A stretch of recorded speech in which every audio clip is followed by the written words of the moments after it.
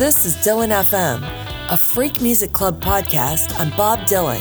If you love Dylan, you're in the right place.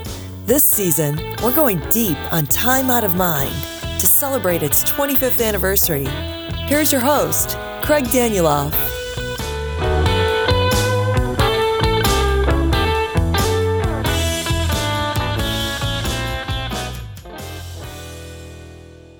For most people, Highlands is one of the masterworks on Time Out of Mind.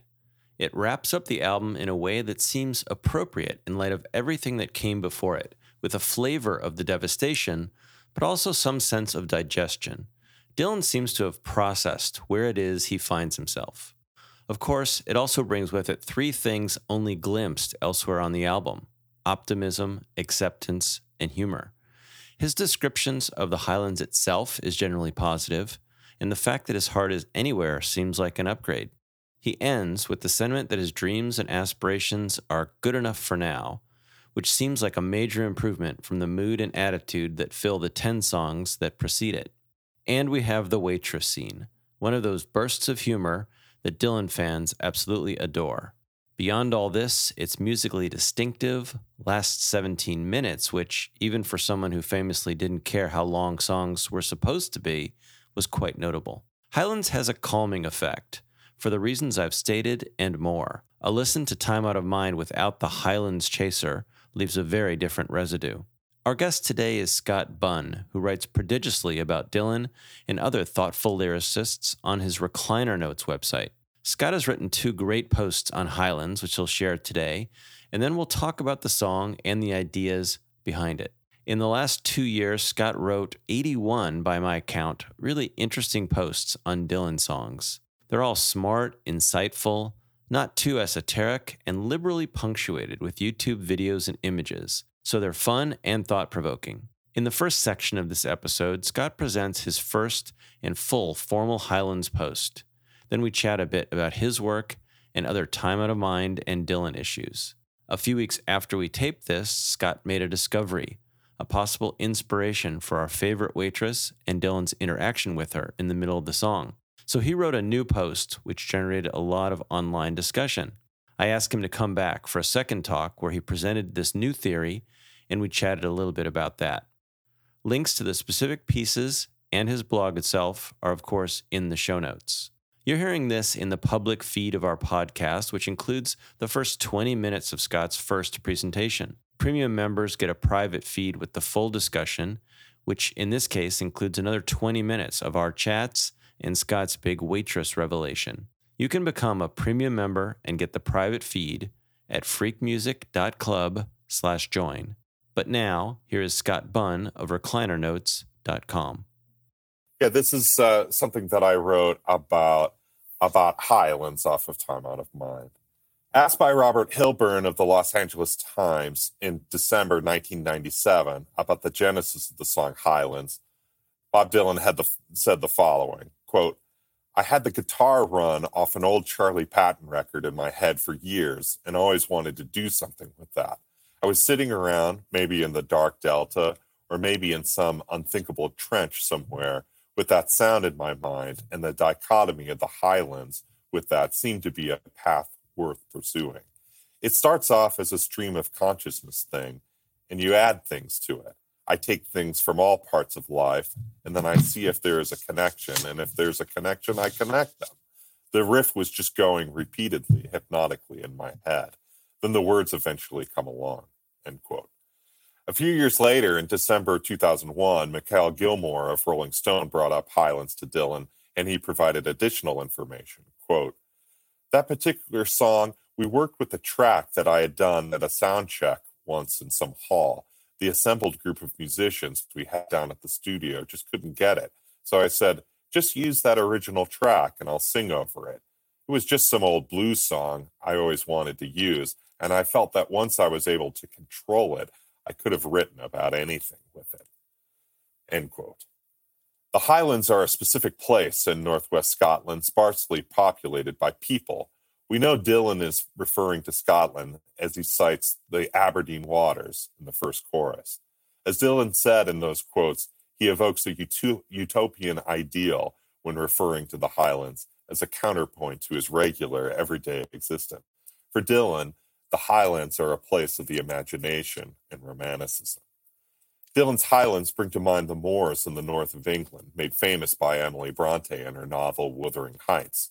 When Catherine and Heathcliff, the two main characters of the novel, are children, the moors are a place for rambling and play, representing their wild inclinations. Later, it is a place of escape for the two characters, acting as the only place they can be free. Virginia Woolf wrote the following about Emily Bronte and her sister Charlotte, the author of Jane Eyre. Quote, "They are always invoking the help of nature. They both feel the need of some more powerful symbol of the vast and slumbering passions in human nature than words or actions can convey. They seize those aspects of the earth which were most akin to what they themselves felt or imputed to their characters, and so their storms, their moors, their lovely spaces of summer weather are not ornaments applied to decorate a dull page or display the writer's powers of observation. They carry on the emotion and light up the meaning of the book." End quote. Woolf's description of the Brontes' use of nature in their work is similar to how Dylan utilizes the Highlands. He shares distinctive features of the region throughout the song. Honeysuckle blooming in the wildwood air. The wind it whispers to the buck-eyed trees in rhyme. Big white clouds like chariots that swing down low. This utopian vision is what is driving the narrator of the song to get through his own day. I'm going to go there when I feel good enough to go. In the last chorus, Dylan sings, "Well, my heart's in the Highlands at the break of day, over the hills and far away. There's a way to get there, and I'll figure it out somehow, but I'm already there in my mind, and that's good enough for now." The Highlands is an imaginative ideal for the narrator. He doesn't know if he'll ever get there, but it's his already. The yearning for the Highlands is enough to keep him going, to live, endure, and ultimately to create. What is it that the narrator is trying to escape? Woke up this morning and I looked at the same old page, same old rat race, life in the same old cage. Feel like a prisoner in a world of mystery. I wish someone would come and push back the clock for me. There's bleakness, despondency, and a feeling of clinical depression in those words. Despite the gloominess, Dylan cuts it with his wry sense of humor. I don't want nothing from anyone. Ain't that much to take. Wouldn't know the difference between a real blonde and a fake. If I had a conscience, well, I might just blow my top. Well, what would I do with it anyway? Maybe take it to the pawn shop. Is there anything more debasing for an object, let alone a conscience, than sell it to a pawn shop? How much are you going to get for a good conscience? How about a bad one? $20? 10? Of course, Dylan is at his straight-faced funniest during the narrator's exchange with the witness in the restaurant in Boston Town.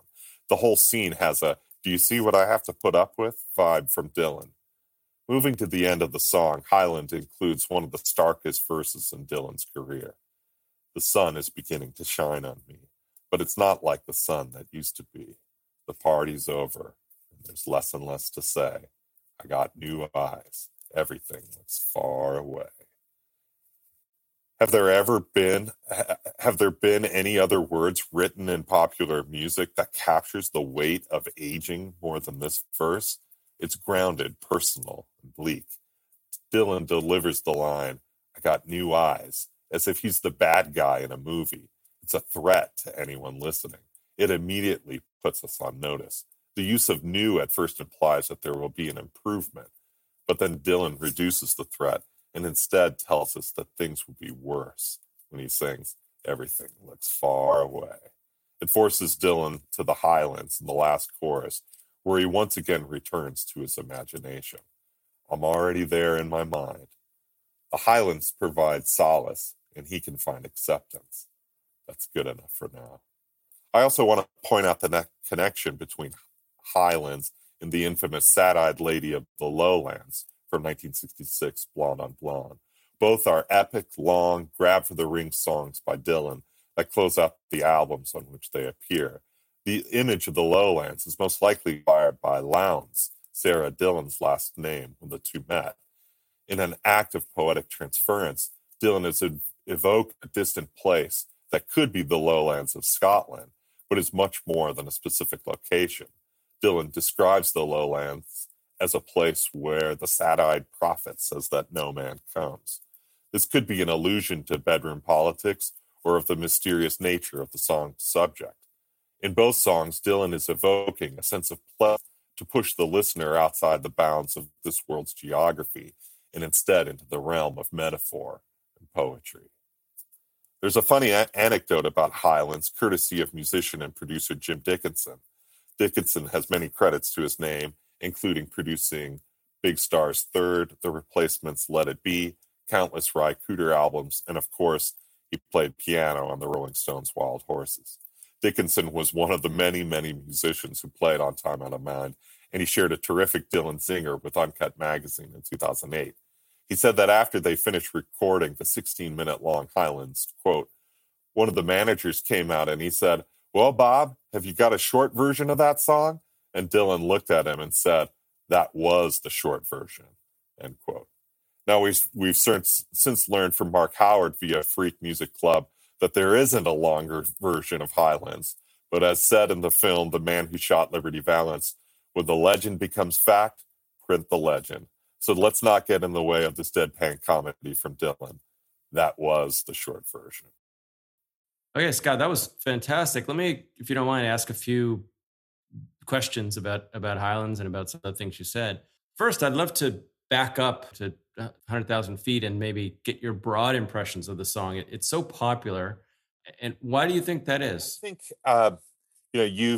you've chosen to do Time Out of Mind, which was such a significant album in Dylan's career, coming at a specific turning point in his career as well. It came out in 1997. He hadn't had an album of wholly original compositions since Under the Red Sky. So he had almost 7 years of not knowing if this guy could do it anymore. And then he comes out with this terrific album filled with song after song, conveying so many different emotions, and all of those emotions are within Highlands as a whole. So Highlands even acts as kind of like Time Out of Mind, in miniature, even though it's a 16-minute song. It has, so many funny moments. It has the despondency, the bleakness, but it also has, that great Charlie Patton riff that he talked about, this sort of hypnotic droning effect. And it's just the perfect pairing of music and then Dylan's vocals, which allows him just to, go off in so many different directions. And the reason for the popularity of that song in particular is, I think I can speak for a lot of, Dylan fans, Dylan lovers. We like the big long songs, right? It's because there's just so much in there. I even mentioned, Sad-Eyed Lady of the Lowlands, Desolation Row, Ain't Talking, these grand sweeping gestures that he puts in at the end of albums. Highlands just fits into that mode that he's been in so many different points in his career. And it's interesting, and I think even unique among those songs, in that it has these very distinct sections. The most notable being the waitress encounter, where the humor picks up. You mentioned some of the the jokes that are in that section, but why don't you drill in on that area a little bit and share some thoughts about the waitress and the eggs and Erica Jong. Yeah, it's just so funny, and it's just, most of it is there are just so many of the details, right? Like when your friend is telling you a story, an anecdote, and you're just laughing throughout, it's because they're able to convey those specific details that could come from nobody else. And Dylan's the best storyteller I know, right? And it's right there in the song Highlands, where he's rhyming, eggs and legs. He pulls, she demands that he draws a picture of her. It looks nothing like me. She gets all mad. She says, "I can tell you don't read women authors." And he says, "I read Erica Jong." I read some interview that when he originally sang that and he sang Erica Jong, he started cracking up in the middle, and they had to go back in and overdub it. And you can actually hear it if you listen carefully for that. You can hear Erica Jong, and then he comes back with the next line, and you can just hear the wisp of a laughter right in there. And so, what's great about that is he doesn't laugh in the recorded version, what we have. So it's all deadpan. And so Dylan's so good at this deadpan humor, but he's just hilarious with the telling of that narrative, especially with those details. So yeah, that's why I love that song. Talk a little more about the groove. We know a little bit that he wasn't happy about the studio musicians re-recording of it, and there was an original sort of sound check workup. Share something about that groove and maybe the influences that drive it. Yeah, and he said the riff comes from a Charlie Patton song, and I don't know which Charlie Patton song it is, and who knows with Dylan, he's not always the best source of his own stuff. So it could come from someplace else, but I do think it does come from that sound check. I read something, Uncut did a series of interviews with people associated with Time Out of Mind, and I think somebody says that, it might have been Mike Howard, that you can actually hear the riff loop over. So it is a loop. And, he famously said to Lanois and Mark Howard before Time Out of Mind sessions that he wanted to make a back record because Odelay had just come out. I think I think if you listen to it, if you just listen to the guitar playing that riff, it's not a live thing. It is a loop. You can hear it turn over. So it feels like this old blues record, but it's inspired by, very contemporary guy in Beck. Yeah, and then another contemporary who makes an appearance is Neil Young. Mm-hmm. Yeah, I pulled this up. Neil and Bob kind of got off on a shaky start, at least from Dylan's point of view. He said in a Spin magazine interview in 1985, this is quote, "The only time it bothered me that someone sounded like me was I was living in Phoenix, Arizona in about 72. And the big song at that time was Heart of Gold. I used to hate it when it came on the radio. I always liked Neil Young, but it bothered me every time I listened to Heart of Gold. I think it was up at number 1 for a long time. And I'd say, shit, that's me. If it sounds like me, it should as well be me. There I was stuck in the desert someplace having to cool down for a while," end quote. And then he comes back, and many years later, we know that Neil's played with him a number of times. They're buddies now. So in the middle of Highlands, he sings, "I'm listening to Neil Young. I got to turn up the sound. Someone's always yelling, turn it down." A few years later, in 2003, Neil Young returns the favor in a song called Bandit.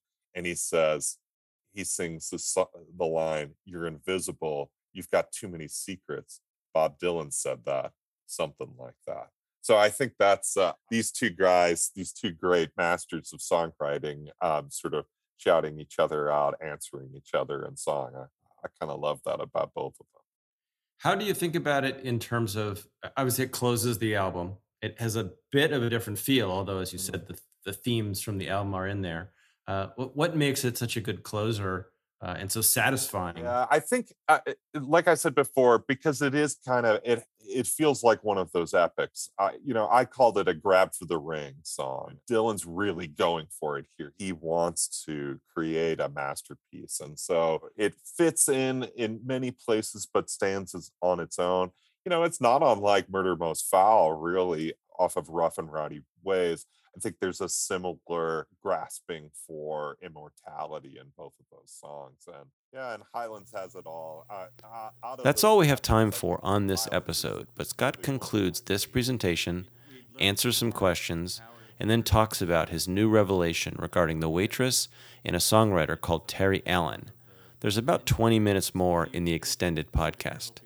You can hear it all, plus extended versions of our talks with Time Out of Mind engineer Mark Howard, artist Robin Hitchcock and Wesley Stace, author Michael Gray, our Philosophy of Song Roundtable, and quite a lot more. Please consider a premium membership, which you can get at freakmusic.club/join. Don't forget to subscribe and rate this podcast. It really helps. For bonus episodes and more, become a member at freakmusic.club/join. And you can follow us on Twitter or Instagram at FMC_Dylan. Thanks for listening.